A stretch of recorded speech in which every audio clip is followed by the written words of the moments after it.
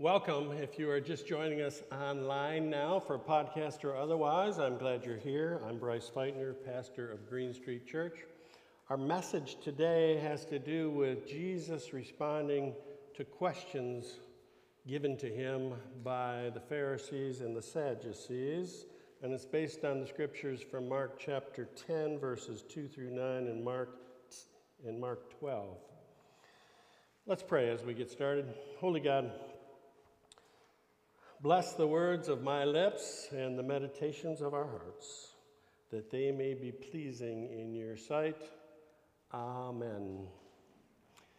These are some of those New Testament passages that you can't really understand unless you have a pretty good understanding of the Hebrew culture and the Hebrew scriptures at the time. The Pharisees and the Sadducees, they come to Jesus with questions about marriage, questions that they thought they knew the answers to. They thought for sure they knew the answers to these questions when they brought them to Jesus, didn't they? And that's the first lesson for all of us. When we come to God with questions or otherwise that we think we know the answers to, even if we have a perfect biblical citation to support what we think we know, well, that attitude can cause spiritual blindness in and of itself, can it not? It can prevent us from understanding the fullness about God, in this case about marriage, but in everything else. In the first passage from Mark chapter 10, the Pharisees asked Jesus about divorce. Is it lawful? Is it legal? Now, you got to understand this about the Pharisees. They loved the law. It was important to them. It was revered by them. The law didn't have a negative connotation to the Pharisees, such as it often does to modern-day Protestants. It's a legal question. And Jesus responds with, first, with a legal answer. Moses permitted a man to write a certificate of divorce and send her away. That's the legal response. Ask a legal question, you get a legal response. When I worked in the drinking water program for the state, people would often call me up and say, can I do this?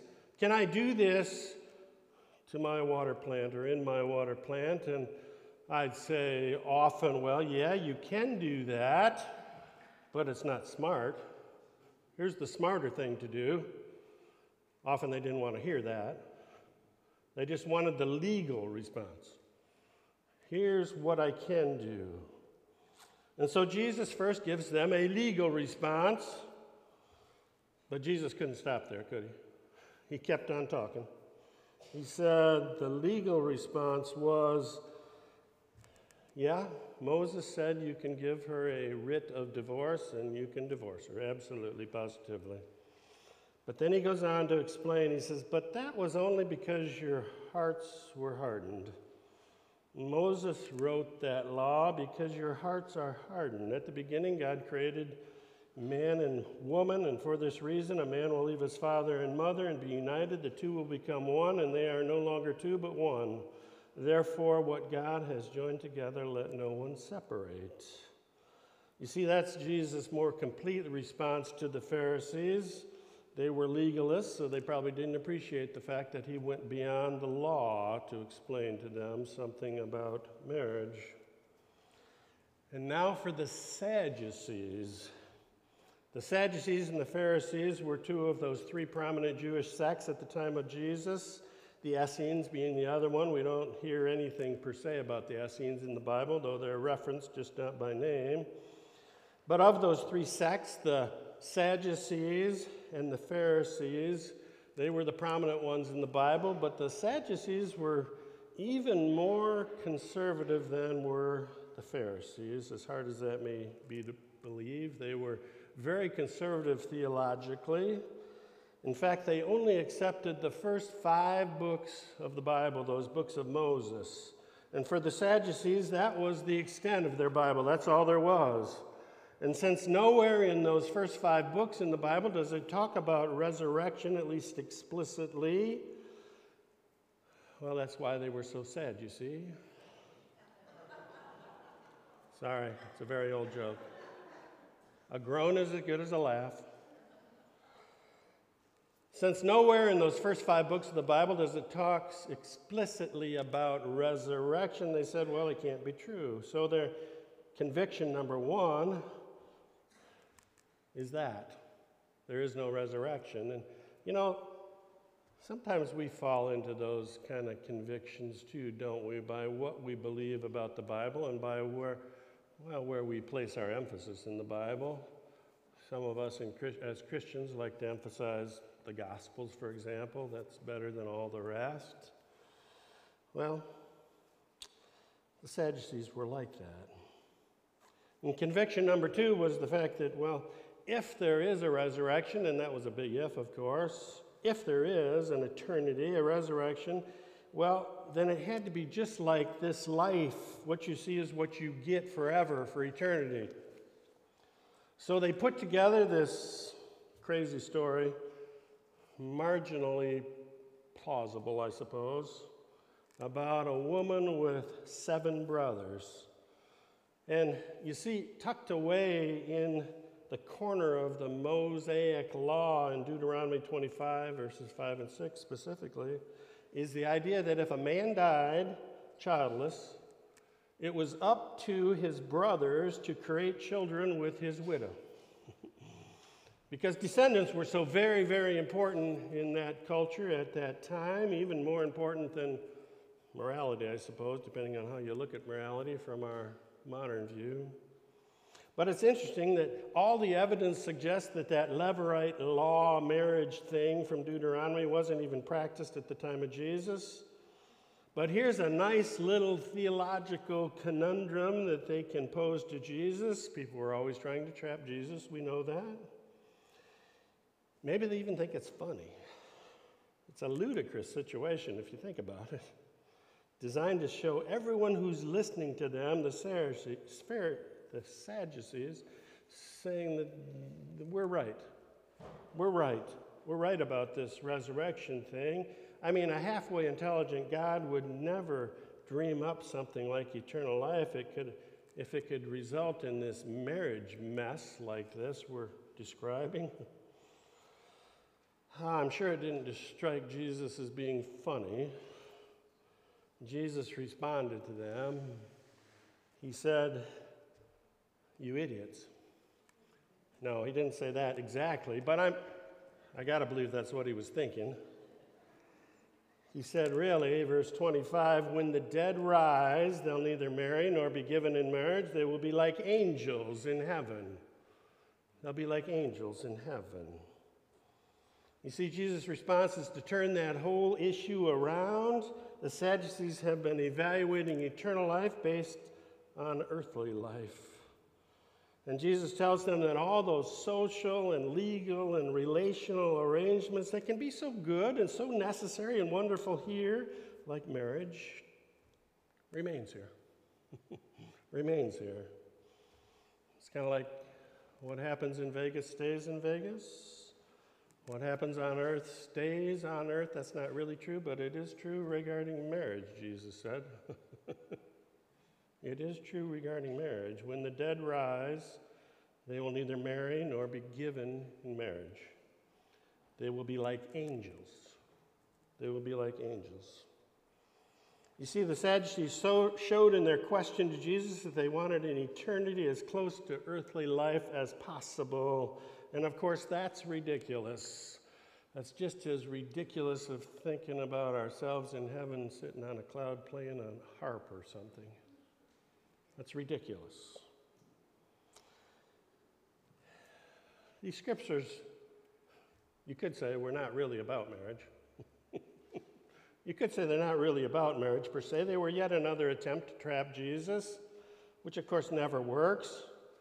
But what Jesus shares about marriage here and what is shared elsewhere in the Bible is instructional for a happy and long marriage, that's for sure. Jesus said, so they're no longer two but one, therefore what God's joined together, no one should separate. Now, divorce happens. Let's face that. Let's acknowledge that. Divorce happens. And sometimes A subsequent marriage is even better than the first marriage. I acknowledge that. Eileen has a couple of cousins. You don't know them. They're down in Ohio area. They were married as youngsters, teenagers, had a couple of kids right away, and then they got divorced. They were divorced for, 5 or 7 years. Guess what? Then they got married again. Had 2 more kids. They're the happiest couple I think I've ever met. They are. Sometimes that can happen. I can think of other subsequent marriages that are the same way.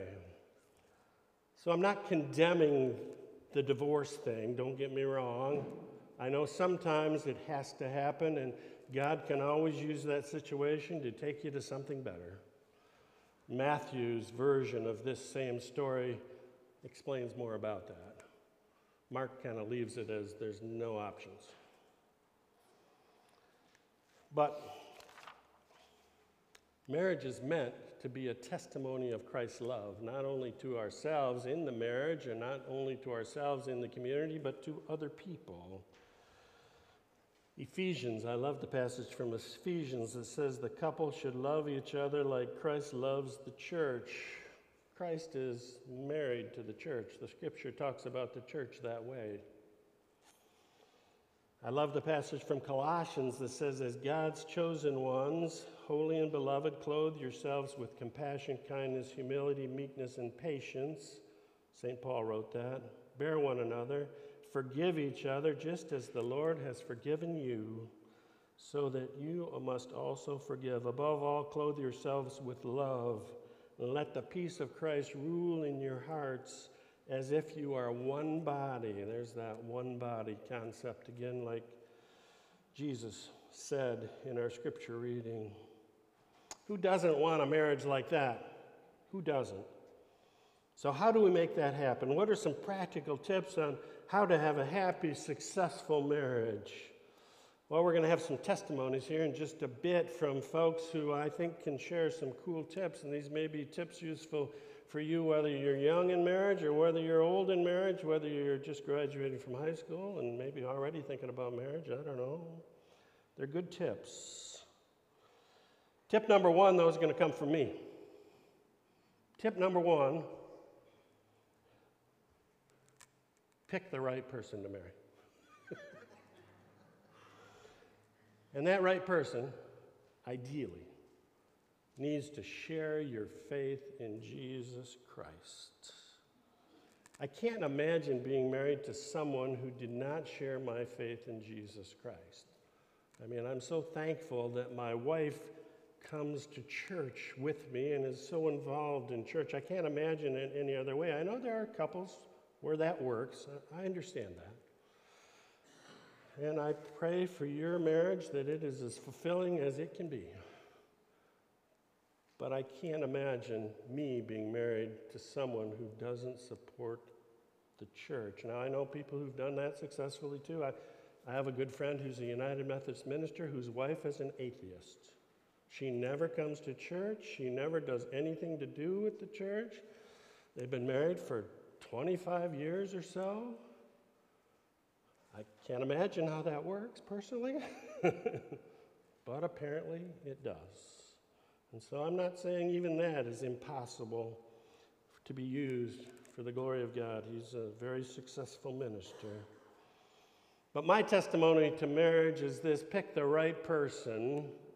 It should be based on your faith. You're going to hear some of our couples share about that in a minute. Eileen and I have been married for 40 years as of May 15th of this month. 40 years. And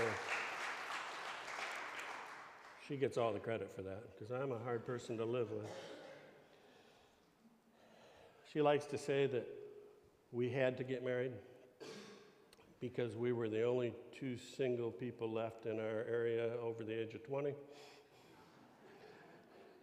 She tells that story many different ways, but she tells it a better way, but I'll let her do that.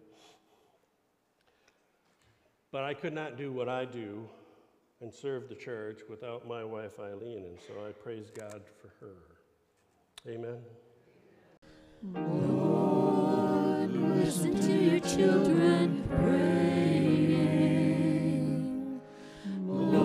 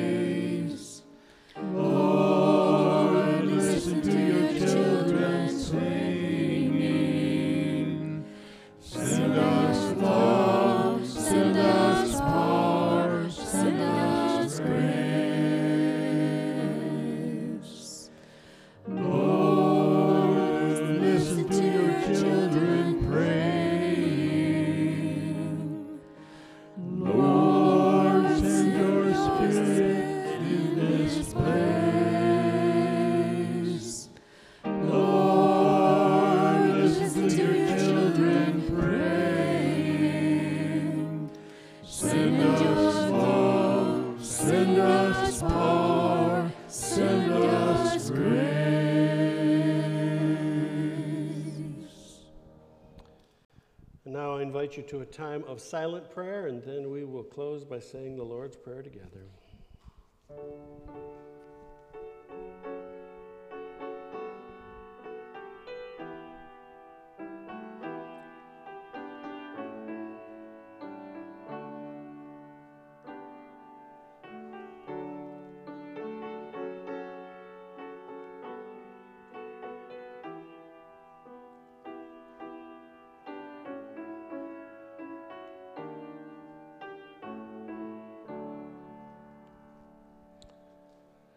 And the people of God prayed together using the words Jesus taught us. Our Father, who art in heaven, hallowed be thy name. Thy kingdom come, thy will be done, on earth as it is in heaven. Give us this day our daily bread, and forgive us our trespasses, as we forgive those who trespass against us. And lead us not into temptation, but deliver us from evil. For thine is the kingdom, and the power, and the glory forever. Amen. Please stand and sing this sending song, Tell Me the Stories of Jesus.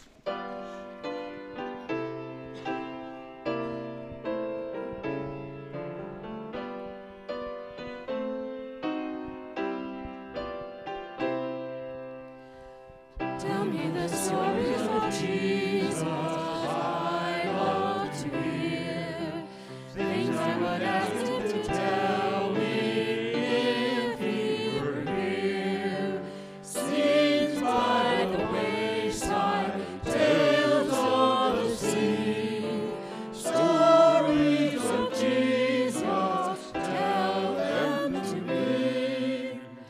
First, let me hear how the children stood round his knee, and I shall fancy his blessing resting on me. Words full of kindness, deeds full of grace, all in the love light of Jesus' face. Into the city I follow, the children's band, waving a branch of a palm tree high in my hand. One of his heralds, yes, I would sing. Blessed Hosanna, Jesus is King.